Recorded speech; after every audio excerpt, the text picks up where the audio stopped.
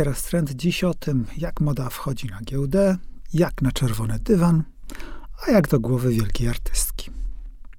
Sponsorem połowy tego podcastu powinna być literka M. Od niej bowiem zaczyna się kluczowe dla zrozumienia naszego tu i teraz słowo młyny. W mediach ciągle słyszymy, że młyny historii mielą powoli, młyny praworządności i demokracji również. W sympatycznym thrillerze psychologicznym Yellow Face, rzecz o rozkoszach i udrękach plagiatów, Rebecca Quenk pisze, że młyny wydawnicze utrzymują to samo ślimacze tempo. Całe szczęście, my mamy modę, a ta dla równowagi zasuwa jak prom kosmiczny, błyskawicznie i najchętniej prosto w górę. Chociaż z trajektorią bywa ostatnio dziwnie, bo po szybkim wybiciu w stronę gwiazd niepokojąco często następuje jeszcze szybsze ściągnięcie na ziemię. Gdy we wrześniu 2018 roku Portugalczyk José Neves, założyciel Farfetcha, uruchomił dzwonek na otwarcie sesji nowojorskiej giełdy, towarzyszący mu tłum w składzie żona oraz kadra kierownicza Farfetch bili brawo i uśmiechali się tak, jak dziś potrafią już tylko profesjonalni wielbiciele Kim Jong-una w Korei Północnej trendsettera numer 1, 2 i 3, bo innych nie ma i być nie może. W dniu debiutu na giełdzie cena akcji Farfetch podskoczyła o 50%, windując tym samym wartość firmy na szokujący poziom $6,2 miliarda. Farfetch to aplikacja, dzięki której mieszkaniec Minneapolis, Madrytu czy Moniek, literacja to oczywiście z szacunku dla naszego sponsora, może siedząc w domu buszować w butikach, multibrandach i domach towarowych w USA, w Anglii, w Japonii, w Korei, na całym świecie. Przeważnie są to placówki klasy luks lub przynajmniej premium. Jak się klientowi coś spodoba, a karta kredytowa to pragnienie łyknie, Farfetch w okamgnieniu towar ściąga i dostarcza do domu z całą butikową oprawą. Pudełeczko przewiązane tasiemką, kilka warstw bułki, rachunek w kopercie, klasa. Farfetch nie jest ani producentem, ani dystrybutorem czy handlowcem. Jest pośrednikiem między tymi dwoma, a kupującym. Nie musi się martwić o zaopatrzenie i magazynowanie towaru, co kosztuje fortunę i wymusza na handlu cyrk z cenami, wszystkie wyprzedaże i promocje. Bo pamiętamy przecież, że w modzie nie ma nic koszmarniejszego niż magazyn zapchany ciuchami z sezonu, który sobie właśnie mija. Gdy Neves zaczynał w 2008 roku, prawie wszyscy w branży byli pod wrażeniem jego sprytu. Handluje czymś, co nie jest jego, podczepia się pod sklepy, którym odpalenie własnej chwili w internecie średnio się opłaca, za dużo trzeba wydać, za mało pewności, że to coś zarobi na siebie. W 2008 roku sprzedawanie luksusu w internecie wydawało się zjawiskiem pośrednim między profanacją a desperacją. Aż tak bardzo nikomu na zyskach nie powinno zależeć. Trzeba mieć butik, a w nim 4 ściany, podłogę, dach oraz całą resztę gadżetów budujących atmosferę luksusu. Taki klimat można osiągnąć wyłącznie w realu. Koniec dyskusji. 15 lat mija i w sieci są już wszyscy, także ci, którzy na online psioczyli, nie wierzyli, że internet umie być chic. Umie, szybciutko się uczy. Pandemia też trochę pomogła przekonać sceptyków, że handel online się opłaca, bo działa 24 godziny na dobę, 365 dni w roku. Żadna choroba mu nie straszna. Jako pionier Farfetch powinien dziś niczym utoczona świnka tarzać się w banknotach i chłeptać szampana. Tymczasem biedaczyna słabnie, chudnie w oczach, ledwo kwili. W 2021 roku wart był $24 miliardy, dziś żałosne 220 milionów. Co lub kto zrobił mu kuku? Ano partnerzy, którzy się usamodzielnili, co do jednego, skrócili sobie drogę dotarcia do portfeli klientów o jedną głowę José Nevesa właśnie. Napompowany gotówką w szczytowej fazie rozwoju Farfetch też nie umiał sobie odmówić fundamentalnej rozkoszy kapitalizmu, a jest nią prawo do kupowania. Firma spróbowała zainwestować w modę bezpośrednio, nabyła m.in. kawałek Off-White i Palm Angels, ściśle mówiąc prawa do licencji. Brzmi miło, gdy umie się z tych praw skorzystać, ale w tym przypadku know-how zabrakło, co podkreślimy smętnym skowytem ho, ho, ho. Szychom z wierchuszki finansjery zbrzydła też twarz i mózg Farfetcha. José Neves ma tylko 15% akcji firmy, ale decyzję podejmuje, jakby był jedynym właścicielem albo co najmniej głównym udziałowcem, co z punktu widzenia zarządzania jest sytuacją chorą.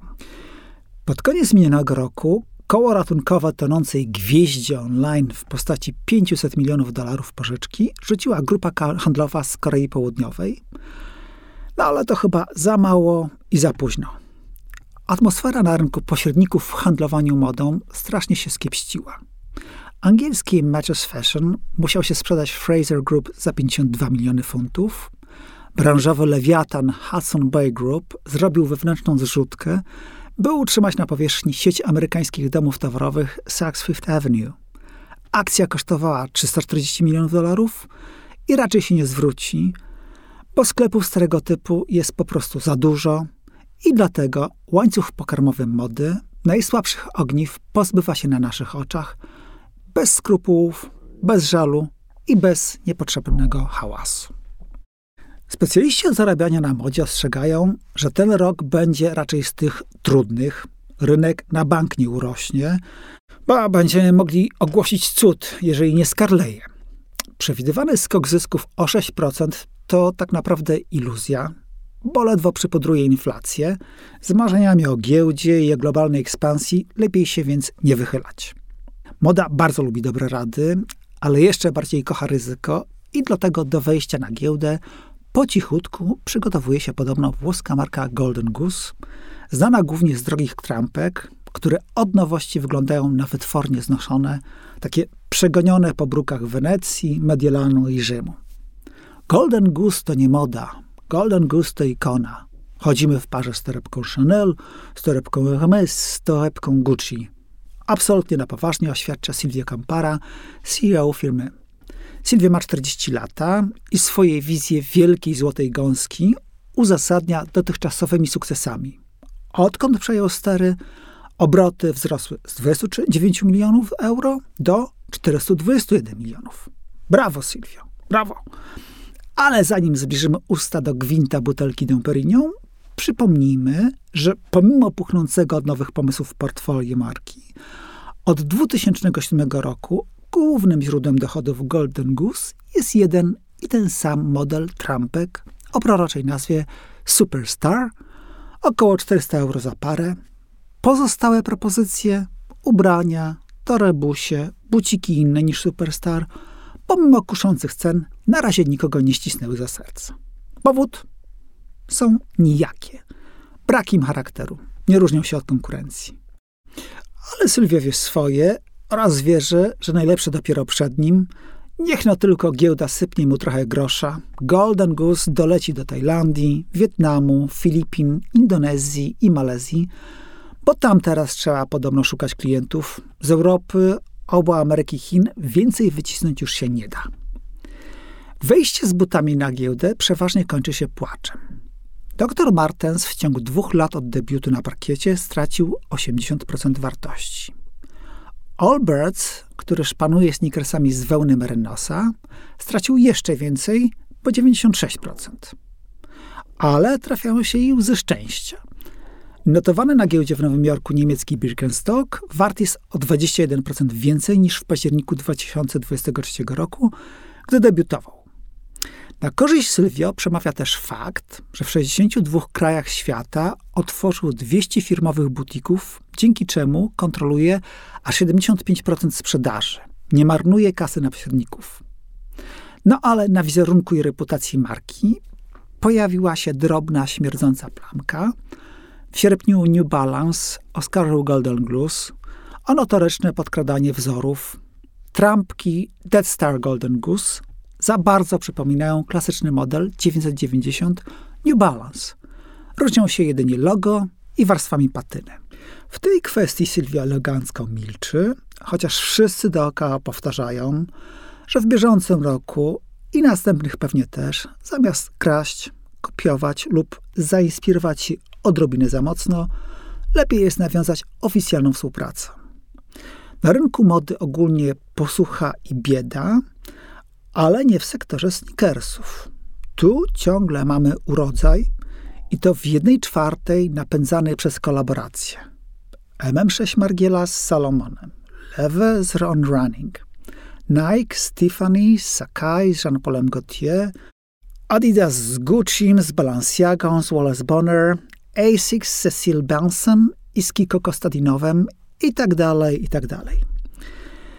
Euromonitor wartość segmentu sneakersów oszacował w minionym roku na $165 miliardów. W 2025 miliardów ma być już 190.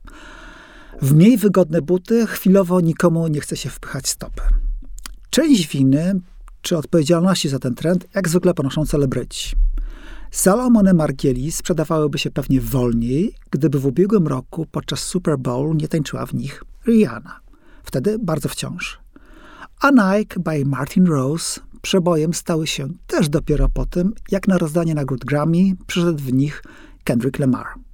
A skoro tak, to czy nam się to podoba, czy przeciwnie, wciąż musimy poważnie potraktować wszystkie zloty VIP-ów i celebrytów.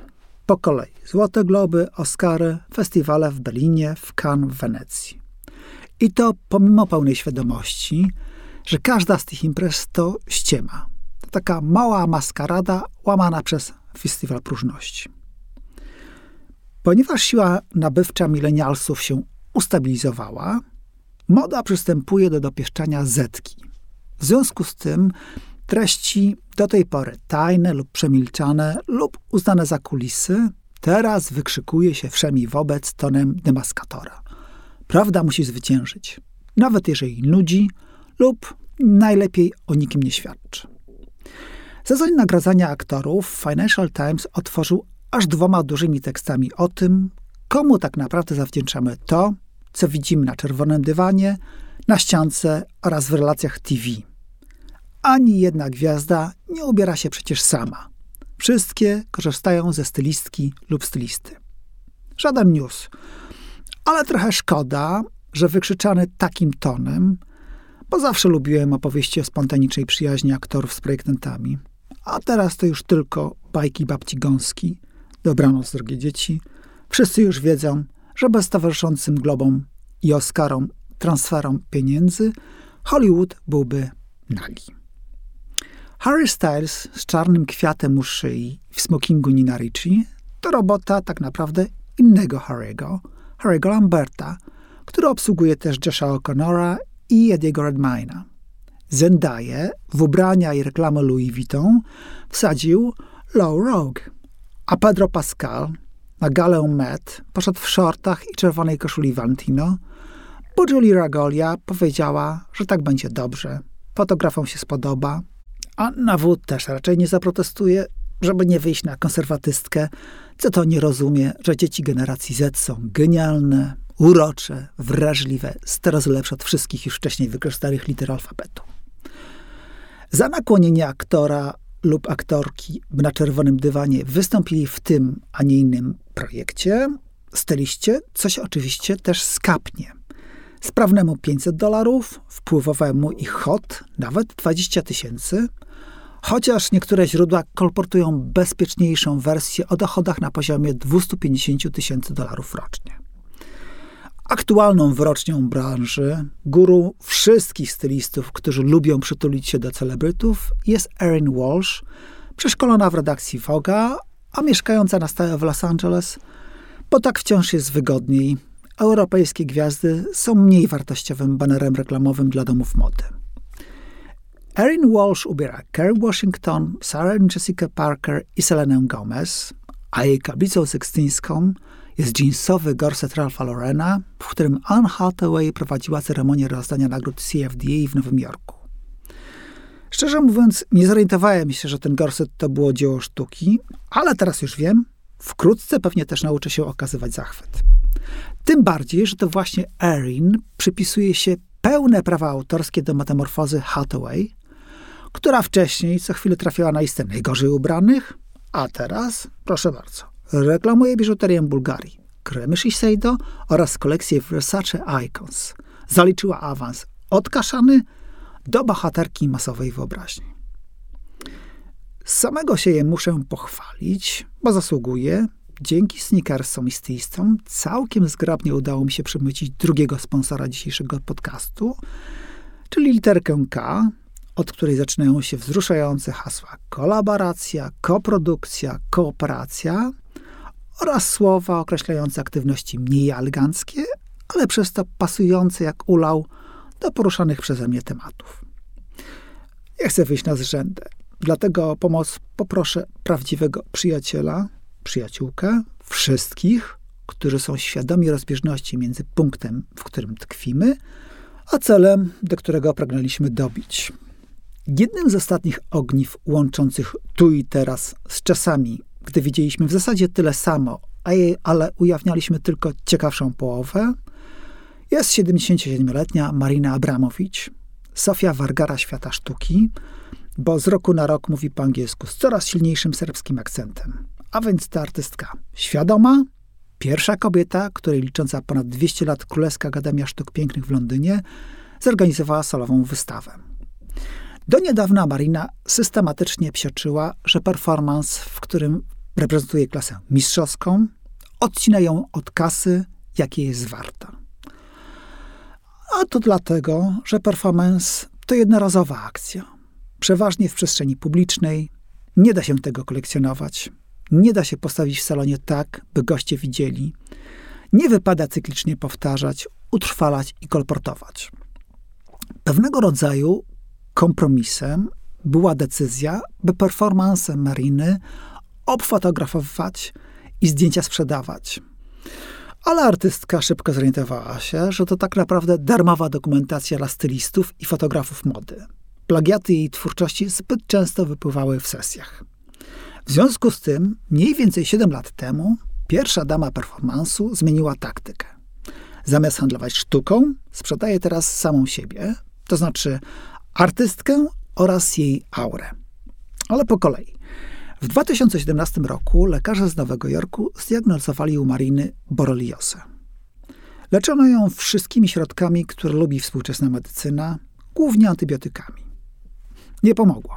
Marina spróbowała wtedy mainstreamowej alternatywy, czyli kuracji w wypasionych centrach wellness, spa i odnowach biologicznych, gdzie każdy zabieg jest fuzją trawienia z medytacją. W kawałek suchego chleba trzeba wbić się zębami, przeżyć 36 razy i dopiero wtedy przełknąć. Tak przynajmniej artystka wspomina leczenie. Ameryka z boreliozą przegrała. Marina w związku z tym wróciła do swoich źródeł, do centrum Europy, do ośrodka nad jeziorem Fuszl, pół godziny od Salzburga. Tam zajęła się nią osobiście dr Nona Brenner, kiedyś z Kazachstanu, teraz po prostu Europejka, dyplomowana lekarka, psychiatrka, propagatorka medycyny interdyscyplinarnej. Jej terapia to miks orientu z ezoteryką i fizjoterapią. Nie ja to wymyśliłem, to ona tak powiedziała. Marinę wyleczyła głównie pijawkami. Podobno zatruta krew, którą z niej wyssały, miała konsystencję miśków Haribo.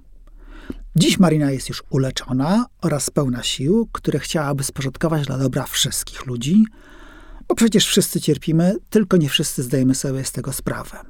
Na różne źródła cierpień Marina wraz z Noną spreparowały 3 eliksiry. Energetyzujący, wzmacniający odporność oraz antyalergiczny, 99 za flachę każdy. Dozować trzeba oszczędnie, bo są cholernie wydajne. Chociaż Boh Trójcu lubi i chwatit, dziewczyny dorzuciły do oferty jeszcze jeden cudowny środek – Face Lotion Longevity.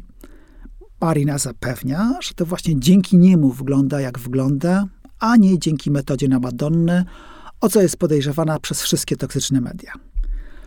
Bazując na eliksirach, Marina planuje pobić rodzinny rekord długowieczności. Jej babcia dożyła w zdrowiu 103 lat. Wbrew pozorom, nie jestem człowiekiem małej wiary, nie jestem sceptykiem i cynikiem. W Marinę wierzę, w jej długowieczność także.